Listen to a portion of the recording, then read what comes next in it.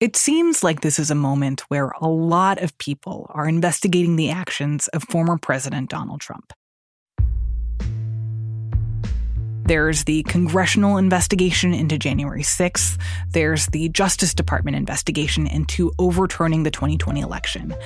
And then there's this other investigation that's culminated this week at Mar-a-Lago. So Monday night, FBI agents showed up at Trump's resort down in Florida, his home, and they went searching for documents. That's Matt Zapotosky. Up until recently, he was a reporter covering the Justice Department. Now he's an editor at The Post. It was really this sort of spectacular moment. You know, everybody for a long time has been really interested and in some cases pressuring the Justice Department to do more to investigate former President Trump. And then you have this, really dramatic and I guess I would say unprecedented scene of the FBI going down and searching the home of the former president.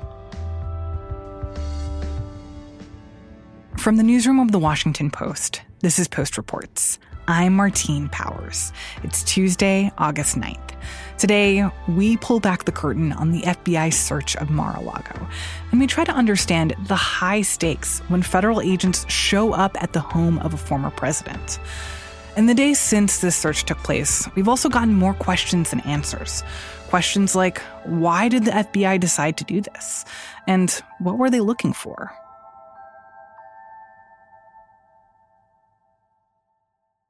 What specifically they were looking for, we don't exactly know yet. But we know that this search was conducted in the course of an investigation into whether President Trump or those around President Trump mishandled classified information. As we've reported in the past, President Trump, when he left office, he took with him, probably inappropriately, boxes and boxes of documents. It was later learned that some of the documents that he had taken were very highly classified. This has all been reported in the past. The National Archives took possession of those. The Justice Department began investigating to see what classified materials got out there, who took them there, whether there was any bad intent to that. And that is kind of the backstory. There's a big gap, but that's the backstory that leads us to today. So that was what they were investigating. Now, what specifically they were looking for, that's the big mystery, because we know that 15 boxes of documents had already been turned back in. So did they uncover evidence that more was still there that was classified? Was there some other sort of reason for it? That's what we're sort of still trying to figure out.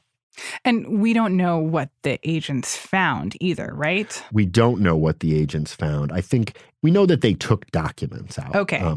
Eric Trump has suggested publicly, this is the president's son, that they looked in a safe and they didn't find anything in the safe. I certainly can't corroborate that, having seen the safe or talked to anyone in federal law enforcement about it. But we do know they executed a search warrant and recovered some documents. What those are, whether they are classified, whether they are just other presidential records that the government might have wanted to recover, we just don't know. And a lot of times that's the case with search warrants. I'm not saying the FBI doesn't know what they are, but they sweep up a lot of material and then sort of see how it might be relevant to their case. And their search warrant should limit them in some way in like what they can grab. They can't just be grabbing lampshades and other things from Mar-a-Lago. Fair.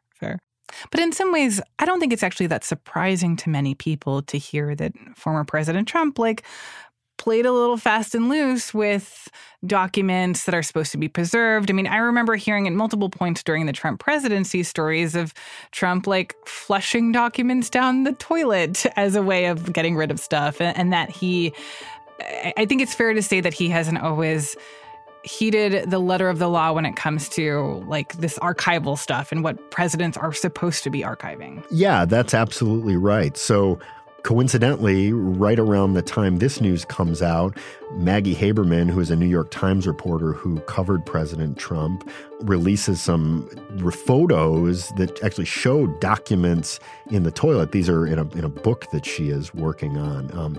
Documents in a White House toilet? Yeah, they were, this is just based on the picture, but they were sort of ripped up documents, sitting beneath the water line in the toilet in the White House. And as we have chronicled, and as you just said, President Trump was kind of notorious for just tearing things up, leaving them there, taking documents up from the White House to his residence in the White House and just leaving him there. I think we've reported in the past that there was kind of this chaotic scramble to pack everything up when they're leaving Mar-a-Lago, and it was likely in that some work documents ended up. So that might end up being a part of some kind of defense here, or maybe just a public defense to President Trump. Hey, who cares about the Presidential Records Act? We'll see how that plays with the Justice Department. When it comes to classified information, they take that pretty seriously and they would frown upon, who cares? And who knew that this search was coming, or who had to get involved in approving it to happen, especially considering that this is such an unprecedented move to conduct a search on the house of the former president? So White House officials have told us that they did not know. We do know that the FBI gave a heads up to the Secret Service, the limited Secret Service presence that a former president still has. So they would have known, moments before. As far as what level this was approved at the Justice Department, I don't believe that we've specifically reported that. You would think in a case like this, though I hate to assume anything, that would have to be approved by the Attorney General himself. There are rules that an investigation of a presidential candidate have to be approved by the Attorney General himself. Whether Trump qualifies as that right now is a little murky. So that's still a reporting target for us, who signed off on this.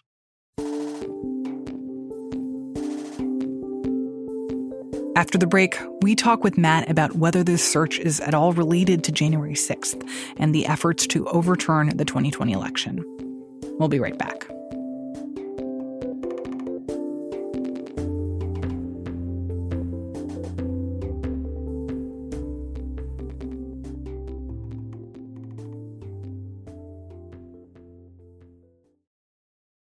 In-laws, love them or hate them, you're pretty much stuck with them. And when you're a ruler in the Middle Ages, that can be a serious problem. It might even land you dead. I'm Dan Jones, and on Season 4 of This Is History, I'm telling the story of England's weirdest king, Henry III. He's in way over his head, and he's surrounded by bloodthirsty relatives with their eyes on his throne. To listen, search This Is History and follow wherever you get your podcasts.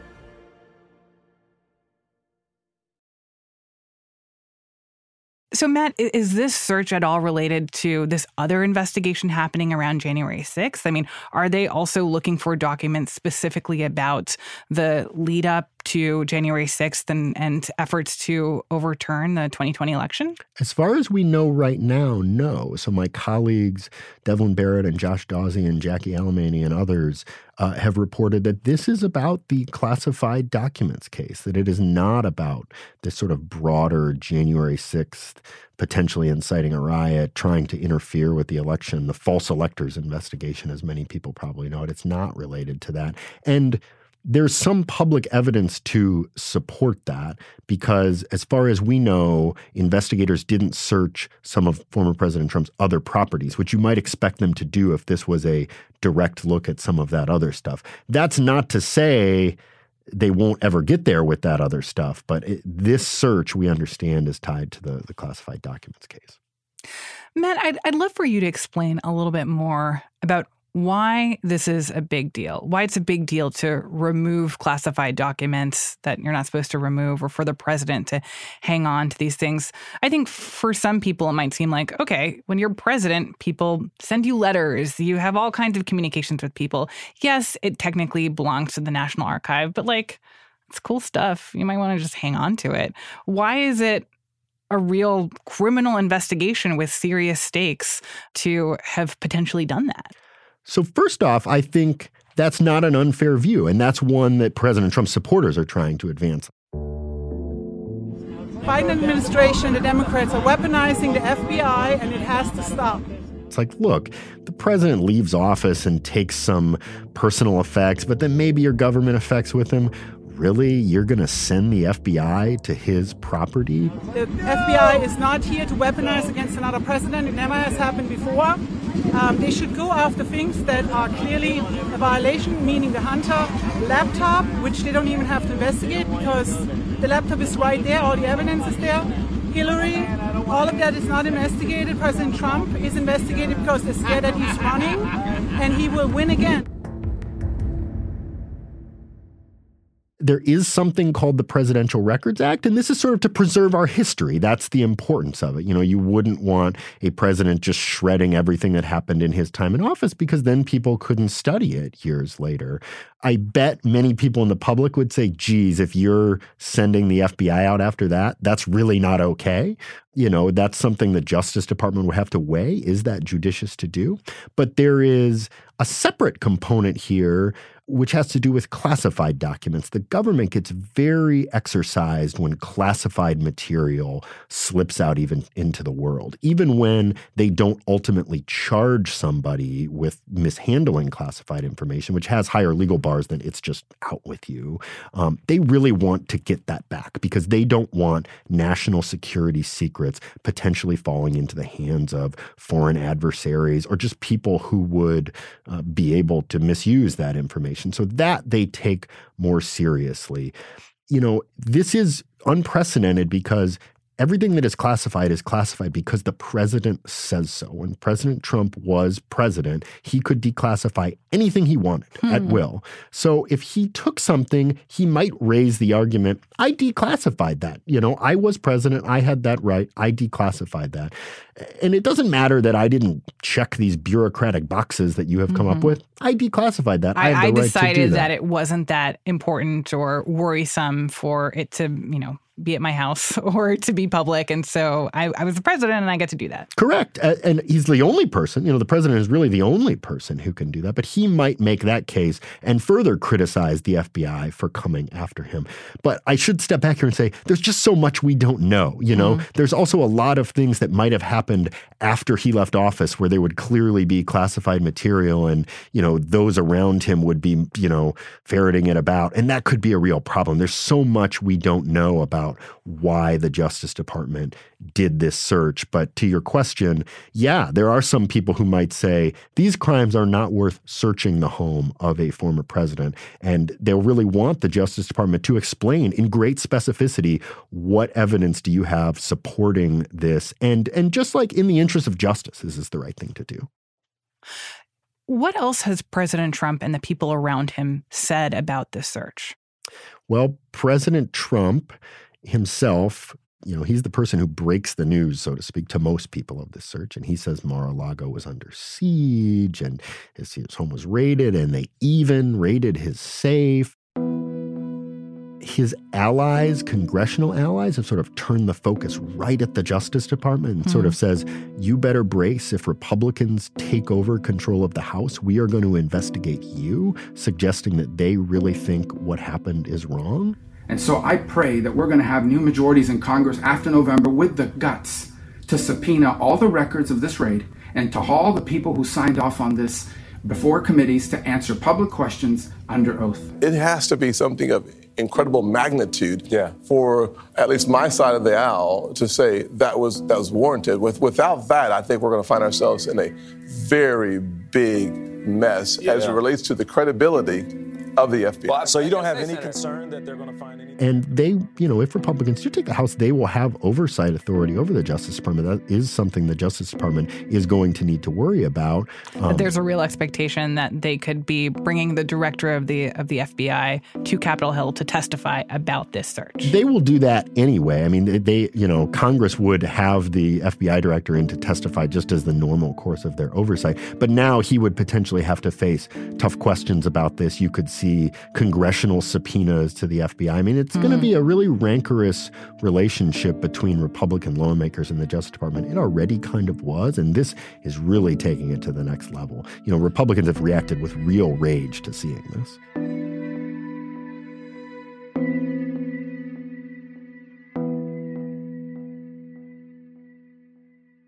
Though I do think that there is an irony here that has to be pointed out about Republicans who were very concerned about document security in the lead up to the 2016 election when it came to Hillary Clinton and her emails and whether those emails were on a private server inappropriately. And it feels like there is a real change in how people are talking about this, where that searching the former president's home for classified documents is a complete overstep from the FBI. Yeah, when I came onto the Justice Department beat, it was 2016, and we were kind of in the throes of the Hillary Clinton email investigation, and that was another potential mishandling classified case. And I remember watching this presidential debate, and Hillary Clinton and Donald Trump are kind of going back and forth, and Donald Trump quips something to the effect of, "If I were president, you'd be in jail." You know, it's just awfully good that someone with the temperament of Donald Trump is not in charge of the law in our country.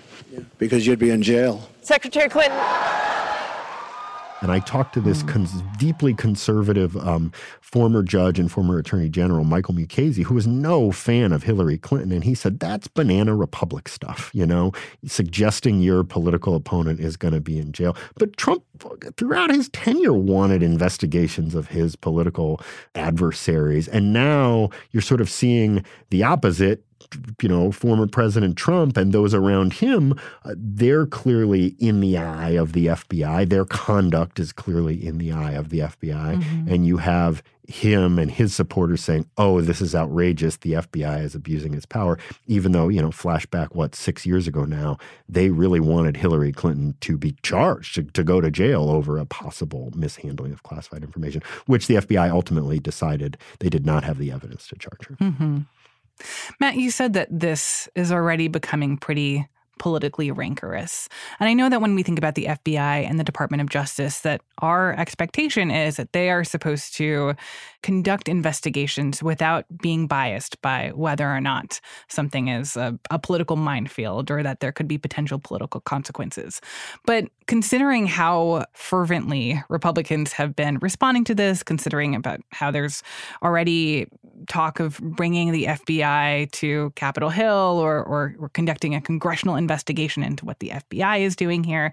I mean, what are the risks for this agency? And especially for Attorney General Merrick Garland, how is he navigating this really dicey situation? So 2 points on that. I saw somebody tweet something like, if they'll do this to a former president, they can do this to you, sort of raising the fear that the Justice Department is abusing its power. But then a number of other commentators jump on that and say, no, that's exactly right. And that's how the Justice Department should be. If you potentially commit a crime, the Justice Department will investigate you. If the former president potentially commits a crime, the Justice Department will investigate him. They have to do this without fear or favor or respect to your rank. So that's one thing they're negotiating. And then on the other side, they have, Republicans who, not completely unjustifiably, are saying, look, you are the attorney general of President Trump's opponent, and his potential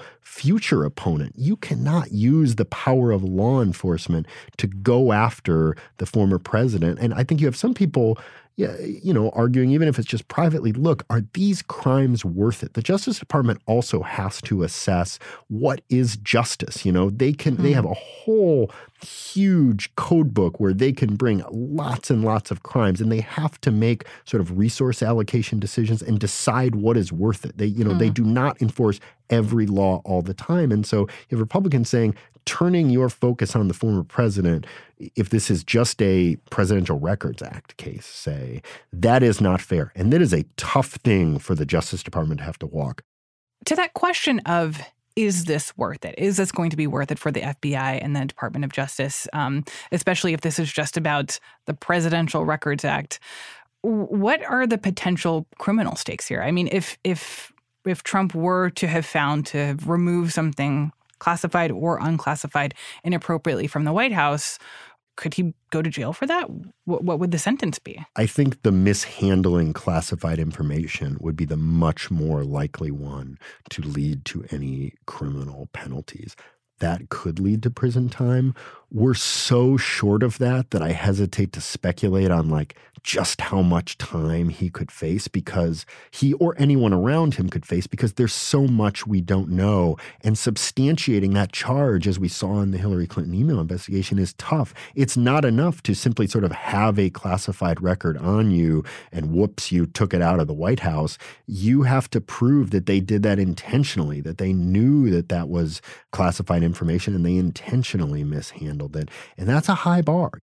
So where does all of this leave Trump? And what are the kind of big questions that you have going forward?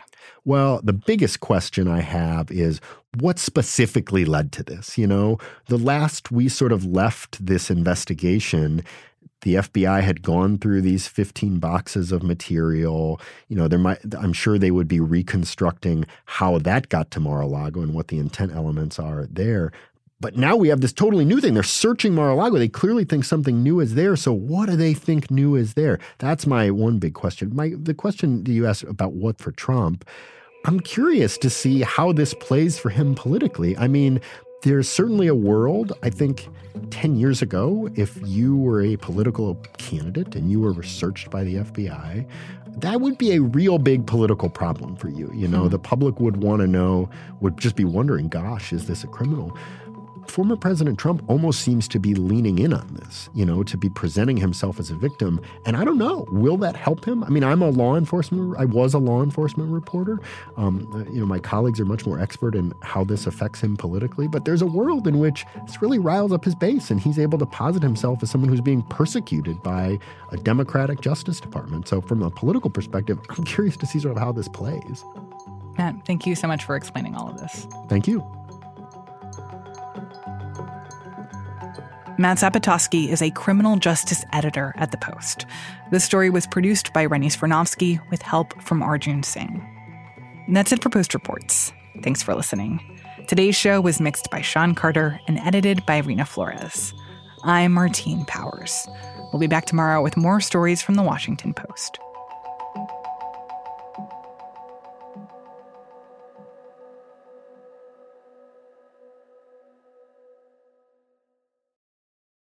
Hey, this is Christina Quinn. I'm the host of Try This, The Washington Post's new series of audio courses. The idea behind Try This is to become better functioning humans without having to comb the internet for countless hours. In our first course, we learned how to sleep better. Now, we're going to learn how to make our friendships stronger. I'll offer expert tips that are doable, and I'll keep it short. So let's do this. Class is in session. Find Try This from The Washington Post wherever you listen.